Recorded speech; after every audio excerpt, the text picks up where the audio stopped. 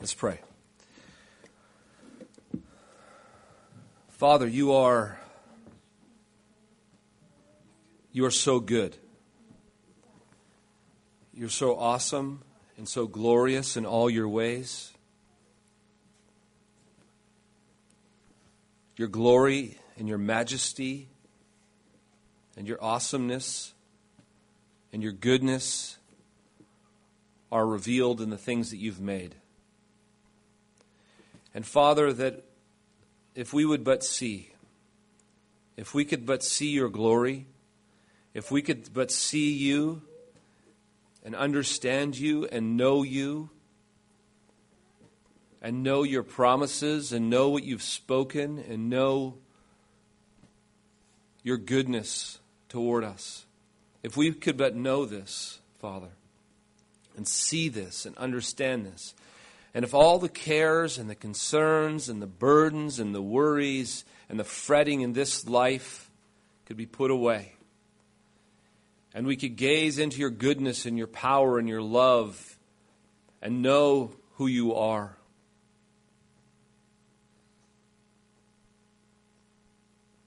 then we would be filled with perfect joy and peace and overflow with your goodness and be led to worship, to praise, to delight in you. Father, I ask this morning that we truly would see you, we would see Jesus, we would see ourselves, and that we would be completely submissive, worshipful servants, and we would experience you and know you because we serve you. For I ask, Father, this morning that you would truly work in all of us, opening our eyes and leading us toward you. In Christ we ask it. Amen. Well, this particular message this morning is the last in a preliminary of messages. This is the first four that really set the stage for the rest of this book. And as we get into next week and the weeks following, we're going to kind of get into the heart of his whole argument here. But these are all very necessary preliminary sermons to kind of allow us to understand what is fundamental before you get there. You've got to get these particular messages. And so this morning we're going to look at experiencing God as his servant. Experiencing him as his servant. And in order to do so, we need to answer a very important question. The question is this. And let me ask you, think about this. How do you view your life? Or to put it another way, how do you see yourself?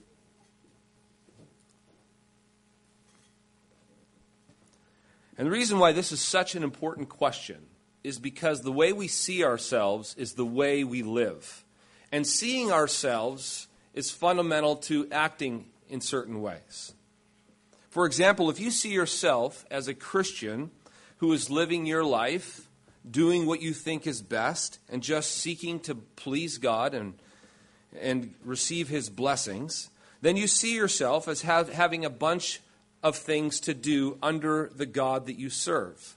You have a bunch of things to do, and you would really like it if the God of heaven who's above you and that you serve below him would bless you more.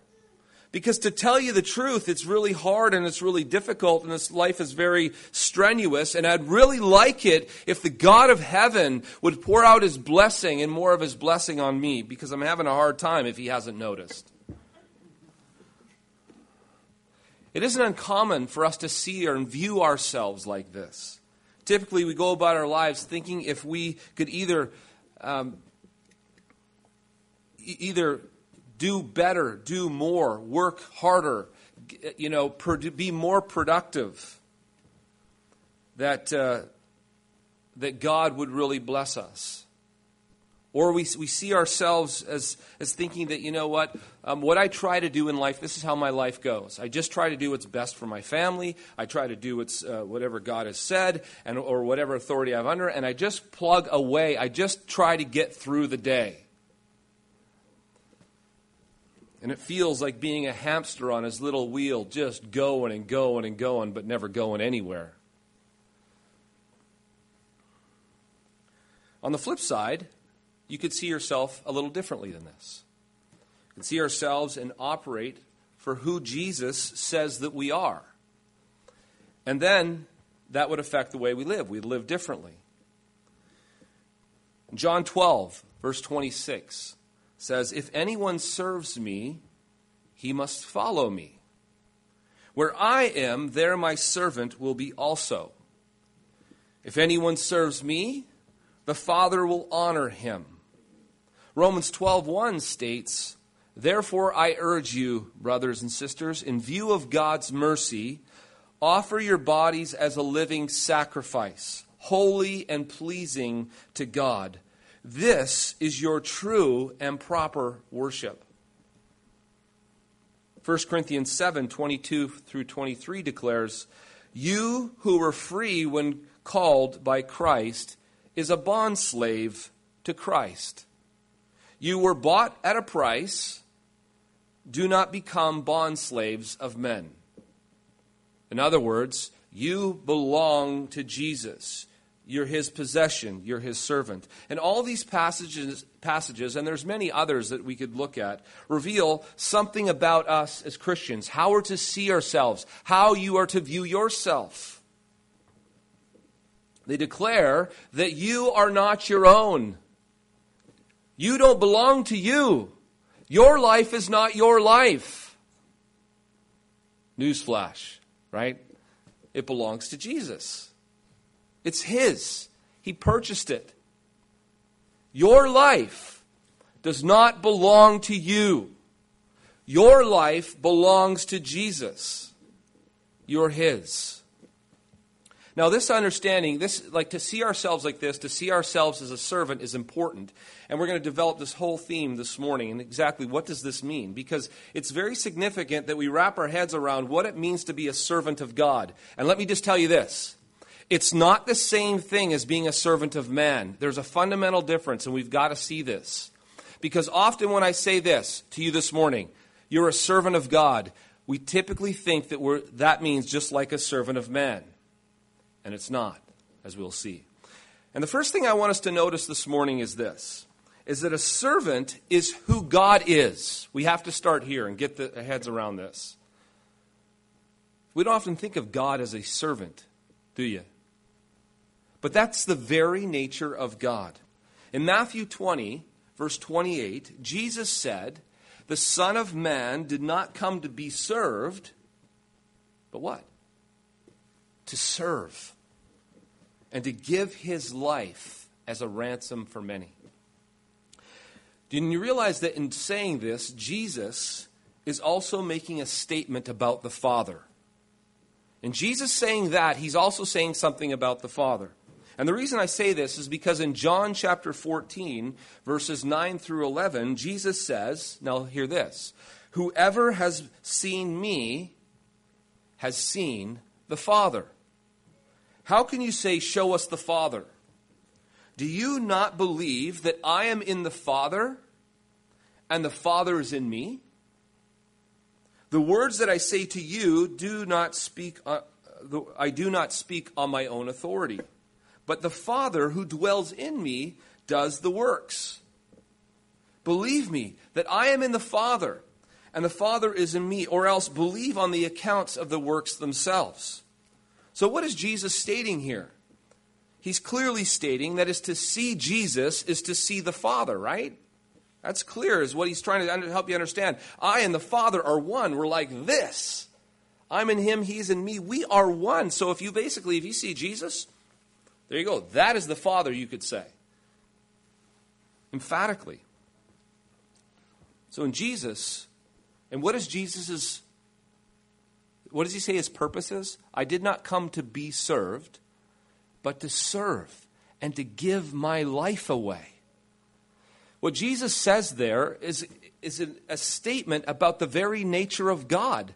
That Jesus is saying that I come to serve and to give and to bless. That's what I've come to do, to pour out my life for you. Because in doing so, you are actually seeing God. And to get a better picture of what this service actually looks like in its full scope, I think there's no better passage to go to than Philippians chapter 2, which was read for us this morning. I'm going to read a portion of that, verses 5 and following. He says, though he was in the form of God, he did not count equality with God a thing to be grasped after, but emptied himself by taking the form of what? Of a servant.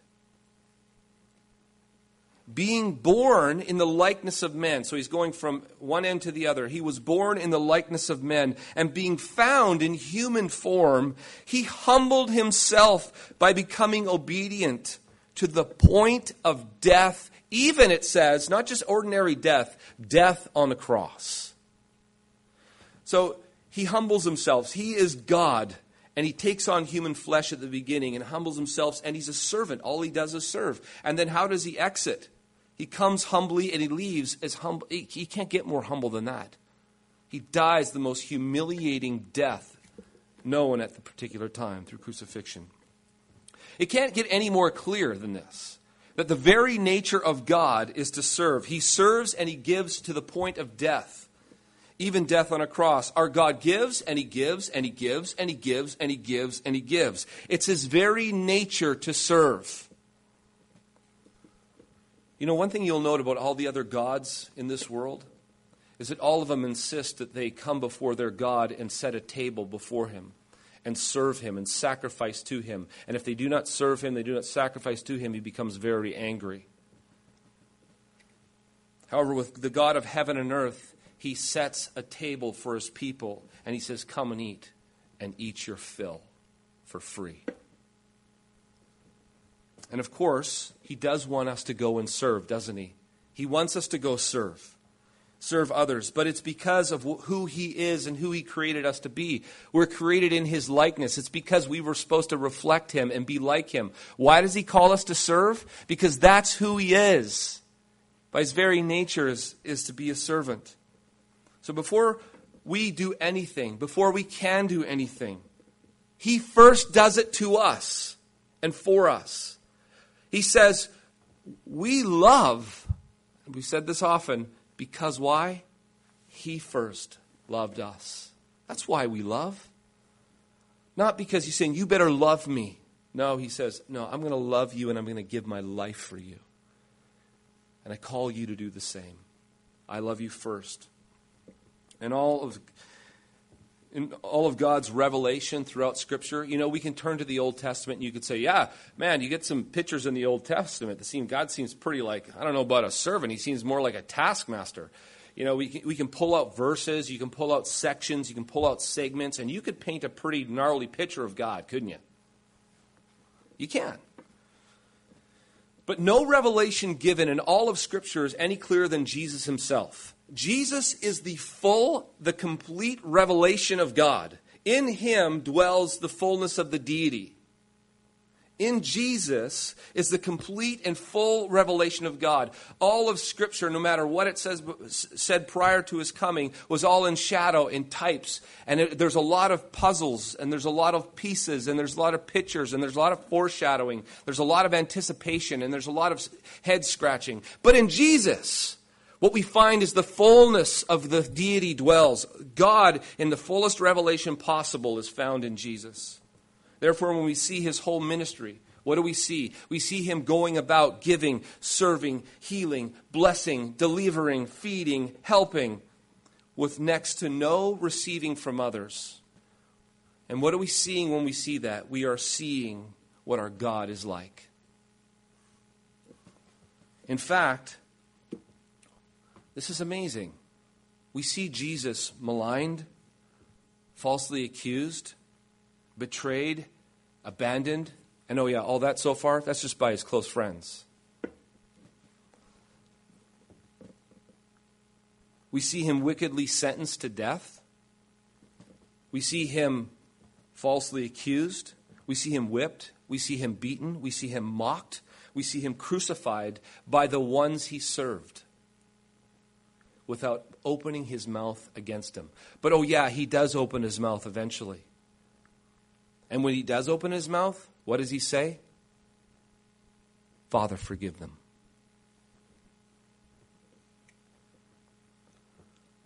So now we see that being a servant is the very nature of God. Our God serves. Our God is a servant. That's what he is. I also want us all to see this, that as I mentioned earlier, a servant of God is different than a servant of man, and here's why. John 12:26 says, "If anyone serves me," which I read earlier, "he must follow me." You know, what is interesting about this is that when we think of a servant of man, what do we think in our heads? We think of a guy who receives instruction and then he goes and obeys. That's what we think of, right? That's what a servant does. Bring my servant here. I want you to go and get me my coffee and bring it to me. He runs off and goes and gets it and brings it back. That's typically what our minds think of a servant who's just obeying the instructions of their master. But with God, it's different. As a servant of Jesus, we don't simply receive marching orders and then away we go. And if we do, we're failing to understand the role of servant. Because as Jesus says, if you go back in the text, he says, if anyone serves me, what does he do? He follows me. Follows. He follows after me. And beyond that, we can even go further than that. Not just follows me, but wait, hold on. Jesus says, I am with you. Not just with you like by your side. We also know that I am in you by the Spirit. So I'm in you. I am with you always, even to the end of the age. And what does it mean to serve? You follow. So you have him with you, in you, and you're to follow him as a servant. And because of this fundamental difference, a servant of God is different than a servant of man. A servant of God is someone who surrenders their life to God completely. They go to the cross, and they give their whole lives. They submit, they surrender, and say, "Here, God, here I am. Use me as you will." And then they allow God, by his Spirit, to work in them and through them. So we shouldn't think of the idea of a servant of God as we do a servant of man, because what happens is this. Fundamentally, we separate the servant from the master. And now we have the master and we have the servant. Or we can do it this way, which is probably more accurate. The master and the servant. The master gives an order and goes according to man. But what's what God does? He unites with us. He says, what I want from you, my servant, is for you to surrender to me, to submit to me, to delight in me, to follow me, and I will fill you, I will guide you, I will strengthen you, and I'll work through you. But what he requires of us is submission and surrender. Blackaby in his book shows how it would be better to think of this relationship as like a potter and clay. In Romans 9 and Jeremiah 18, it reveals to us this is how, in fact, God sees our life in his hands. The potter and the clay analogy. Because in the analogy of the clay, what does the clay do? What does the clay go out and say, start running around and say, what should I do for my master? No, what does the clay do? It's just there. It submits to the master's hands. And then the master does with the clay and creates a vessel for its own purpose and use. And he does with it what he wants. The vessel that is produced by the potter is for his use and his purposes. And it's amazing when you think of a vessel. It's submissive. It surrenders. It just gives itself to its purpose. That's what it does. And allows the one who made it to use it however he wants to use it. And this is precisely what it means to be a servant of the Lord. It is to submit and to surrender your life and will to God in all areas of life. You know, if you think of the vessels in your life, the things that you have around us. This morning, even on this table, we have vessels. There's a cup sitting right there. And what is that cup doing? That cup was made for a purpose, and it's holding wine, and there it rests, serving its purpose. It just does what it was made to do, and there it is, submissive to that. It's not running off trying to do this or that. It's just there. It's there to serve. And this is how we are to be as servants of God. And even as we look at Jesus, you know what's fascinating about Jesus? He's the ultimate servant, but he reveals to us what this service looks like. This is different than the service of man. And I want us to look at some passages that really help us to see and understand the difference. He's completely submitted to the Father in every single way. He wouldn't even speak apart from what the Father gave him to speak. In John chapter 12, verses 49 through 50, Jesus says, "For I do not speak on my own initiative, but the Father himself who sent me has given me a commandment as to what to say and what to speak. I know that his commandment is eternal life. Therefore the things I speak just as the Father has told me." Now, wouldn't you think that Jesus, as the perfect Son, if there ever was a son to speak on his own, it would be him? If anyone could go and speak on his own, surely it's Jesus. But he says, I don't even speak unless the Father gives me the word to speak. Now, there's a servant completely submissive to his Father.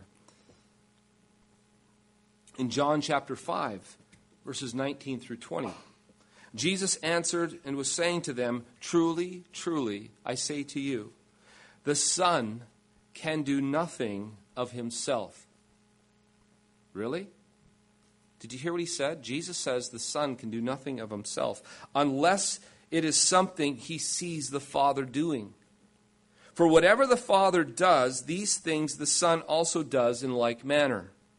For the Father loves the Son and shows him all things that he himself is doing. He doesn't even do anything apart from the Father showing it to him, and he does it. He doesn't say anything apart from the Father revealing it to him, and he says it. And then he says that if that weren't enough, Jesus goes on and he says in John 4:34 that if it is his food, it's my food, it's what I eat, is to do the will of my Father who's in heaven. This is what I do his will, and that's what I love. So every action, every word, and everything that Jesus has done throughout the Gospels was whatever his Father wanted to say, whatever his Father wanted to do, whatever his Father wanted him to do. It didn't matter. He was completely submissive to his Father. It's just the most beautiful picture of what it means to be a servant of God. Completely submissive to the Father. Whatever you have for me, Lord. Whatever. And even to the point of death, and death on a cross. Jesus in the Garden of Gethsemane, he knows what he's facing. He knows it's the will of his Father to take him to the cross for the people. Because God loves his people and wants to save them and deliver them. And Jesus says, it's so painful that we know that he's sweating drops of blood, as it were. And yet he says, Lord, not my will, but yours be done. Completely submissive. So what does it mean to be a servant of God? It means to be a piece of clay in the potter's hand. It means to be completely submissive and surrendered to God in all things. It means to say, God, here I am, and whatever you have for me, I believe that this is from your hand. And I believe that you are going to work in me and through me, and I submit my life to you. I give it to you. So here's the deal. If we're a servant like this, if this is what it means to be a servant of God, then what we're going to see next is that this is the one God uses. When someone's a servant like this is the servant that God uses. In John 15, if you want to turn there for a moment, turn to John chapter 15. I'm going to look at some of the verses there. In John chapter 15, it reveals to us that it's only as we abide in Christ and submit to him that we find fruit coming out of our lives. What happens to a servant? Fruit comes out of their lives. That's the result of it. Look at verse 4. If you have John 15, let's look at verse 4. It says, "Abide in me, and I in you.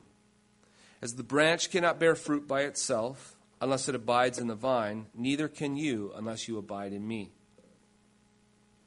I am the vine, you are the branches.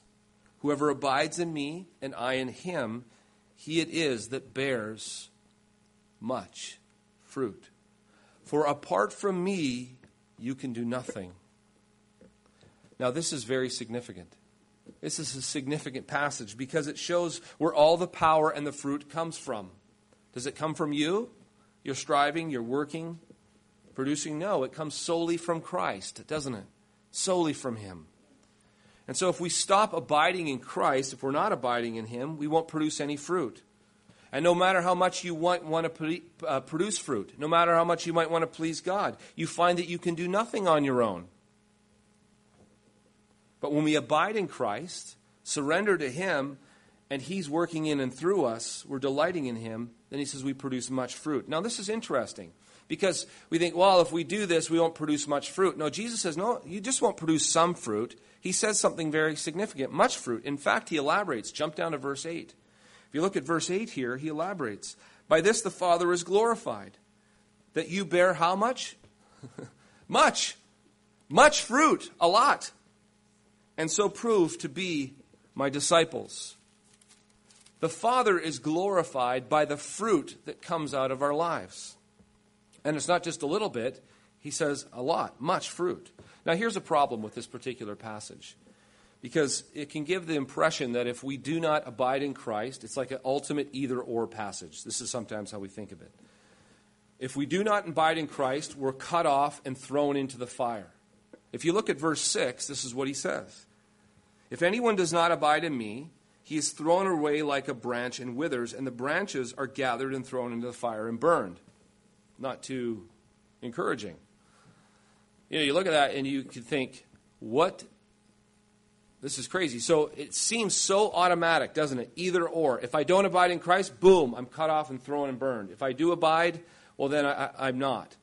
And so it seems like if the hinge is an abiding, and then if we understand abiding as some like objective either or situation, I think it gets a little confusing.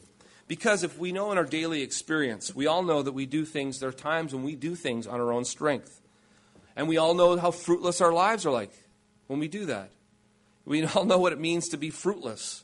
We also know that even though we wander from Christ at times, we drift, the Father disciplines us. And he brings us back so that we return. And at the same time, we also know that in an ultimate sense, there's an ultimate sense here that this is absolutely true. If someone departs from Christ, the Father doesn't discipline, they don't return, they don't come back to Christ, they walk away, they go away, and they never return, we know that they did not abide in Christ and they are cut off and they will experience the burn. So there's the ultimate sense in which that's true at the end of the day. But now here's the whole of your life. And now these are the parts of your life. And we find that as we go through, that if we're loved by God, we abide in Christ. And there's times when we don't abide in Christ. And what does the Father do? He disciplines and brings us back to Christ. And as we're going through, our life is more like this, probably, or however you want to picture it, than, just constant abiding. But the truth is, at the end of the day, because the Father loves us, he will spank us. And his spankings are very effective. They're good. And we know from Hebrews 12 that any son he loves, he disciplines. And we know that in the end it produces the peaceable fruit of righteousness. That's what Hebrews 12 teaches us. And he says if he doesn't love you, there's no discipline. So a person hearing this, and if a person is not abiding in Christ, not submitted to him and surrendered to him and delighting to him and offering his life to him, and they don't care that they're not, and they don't ever experience the discipline of God, they won't even care what I just said. That's a scary place to be. And no matter how much, if I screamed right now and tried with all my might to convince you of this, you would sit there and think, what's he getting so worked up about? That was my sign. Go back to the text.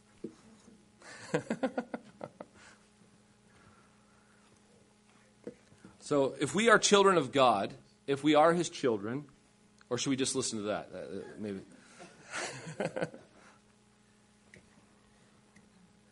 We will find that in times in our lives, and you can see in your lives where you drift from Christ, you're not really abiding in Christ. And what kind of fruits come into your life? Not much at all.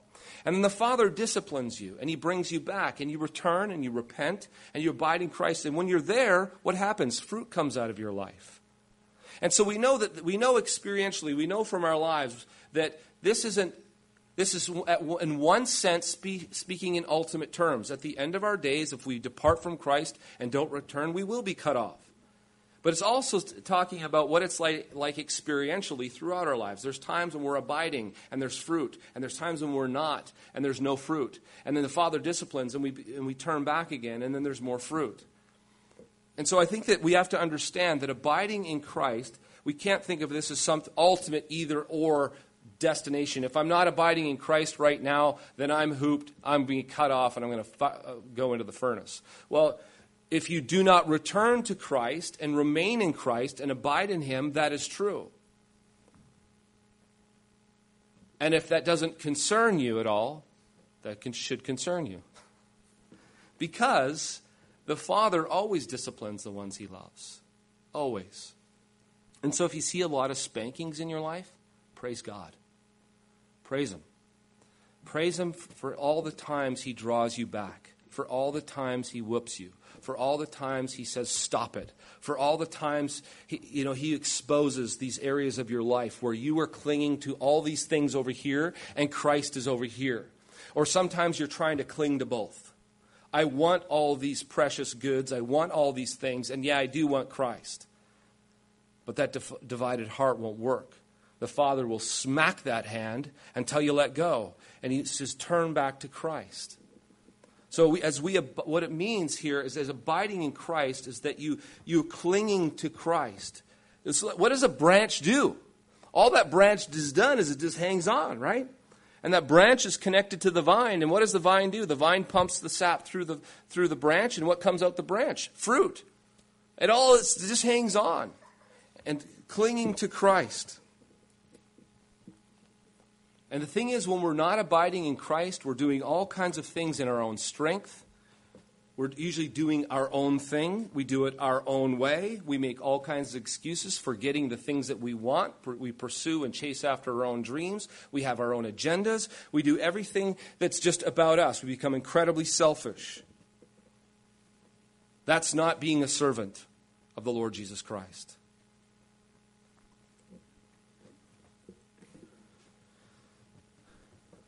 I want you to think about this for a moment in terms of abiding in Christ and asking yourself the question, am I abiding in Christ? Am I being that servant who's submissive and surrendered completely for the Lord to do in and through me whatever he wills? If you have any area of your life that you are unwilling to completely surrender to Christ, then you are unwilling to be his servant and abide in him. And that can happen to any one of us at any given time. Your posture as one who abides in Christ has to be one where you take everything and everyone in your life and you completely, with open hands, you go before the cross, before Christ, and say, everything, all that I am, all that I have, everything, it's all yours, O Lord. I am yours. My everything is yours. Do with me whatever you will. That's an abider. That's someone who comes to the foot of the cross and sees Jesus as their Lord, their King, and says, Lord Jesus, here I am. I am yours. I cling to nothing. Nothing but you. All I want is your will. All I want is you. And if there is anyone or anything that we're not willing to surrender, it reveals to us that we're not completely abiding in Christ and that we do have idols that need to be shattered. Idols that we cling to, and perhaps we cling to in love as much as we love Christ. Because here's the deal. When you are abiding in Christ, there's not one thing or one person in all of your life that you cherish as much as Christ. You cling to him as your Lord completely and wholly. All of your life is an act of worship. You praise him, you thank him, you submit to him, you trust him, you follow him in everything. You don't view your lives as yours any longer. It's not your own. Your life is his. Your life is at the foot of the cross for him to do whatever he wants in your life. we all understand this. We know how easy it is to pick up stuff, to pick up things, to go after and cling onto other stuff and things and people. We know how easy that is, but we're constantly called to let go and come back and cling to Christ and abide in him. And if we don't, and we're the Father's, those fingers will get smacked. The Father will disappear. I'm confident of that. If you are the Lord's, you can't stay there. You can't. He will make sure that you let your hands go and you turn and you cling to Christ. Because what does the servant do? The servant lives his life and he says, here I am, Jesus. Every bit of me.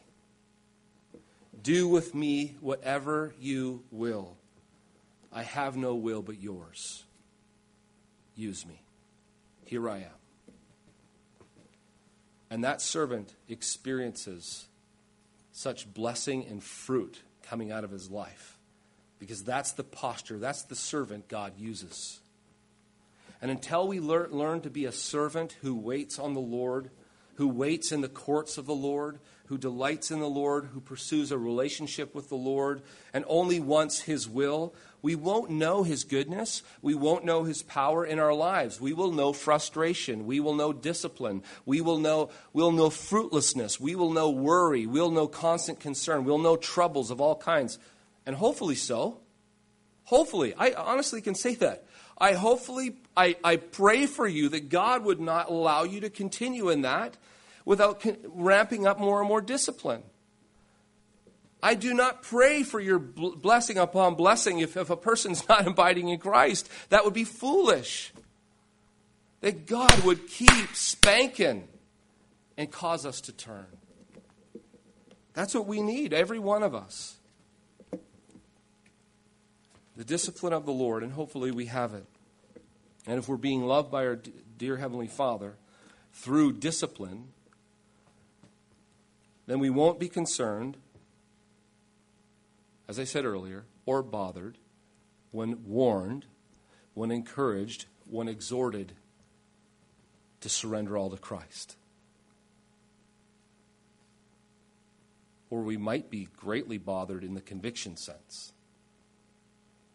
What I mean by bothered is like, who cares? If you're sitting here this morning and you have the who cares attitude, like it doesn't really matter, who cares? I pity you. It's a scary place to be. Because unless the Spirit of God awakens our heart and we're troubled, and we see, if we do have things in our lives, that we must take them to the cross, submit them to our Lord, and become these submissive servants of the Lord. If we don't see that we need to do that, and if that doesn't stir us, and if that doesn't bother us, if we do have things, then yeah, that's a scary place to be. I want us to come to the place where we stop trying to impress God, stop trying to work in our own strength, stop fighting in our flesh, and start trusting the Lord, resting in the Lord, delighting in the Lord, worshiping the Lord, and following the Lord in his strength as a submissive vessel before the Lord. And that person, that posture who says, Lord, here I am, my life is yours, do with me whatever you will. Everything I have, it's yours, O God, with a whole heart. That person is the servant of the Lord. That person is abiding in Christ and will experience the fruit of Christ coming out of their lives. And you know what? I'm convinced that if we don't live there and in that posture, you're going to experience frustration, pain, struggle, fruitlessness like no one's business, and just constant striving. Because God wants you to learn something. He doesn't need you, but he delights in you and wants you to delight in him. And he wants to use you as a submissive vessel and servant. And as you do, you will experience God by being his servant. You will experience God in you and through you. You will experience the fruit of God hanging off your life. You will experience the God of heaven and earth. The more completely you surrender to Him and give up to Him and submit to Him and worship Him and delight in Him and rest in Him and look to Him, the more you're filled up, the more you're strengthened, the more your life all of a sudden starts to bear fruit, because the servant of God experiences God. Amen. Father, you are awesome, and you are good, and you're glorious. Help us all, O Lord, to see your goodness, your power, your glory. Help us to see you. Help us to see your love in the Lord Jesus Christ, that we might see the heights and the depths and the breadths of the love of Christ, that we might be filled with the fullness of God, that we might have all things surrendered to you, submitting to you as the servant, bringing everything and anything in our lives that we might cling to before you and say, here it is, Lord, it's yours. Do with it as you will. We submit to you. We surrender all things to you. We give them to you, O God. May you work even here and now, Father. Work in our hearts and in our minds. Expose and show to us the areas of our lives where we do not abide in Christ as humble servants. Father, show us. Minister grace and peace to this body. And may we see you, the living God, for who you are, and just joyfully and gladly pour our lives out before you. Amen.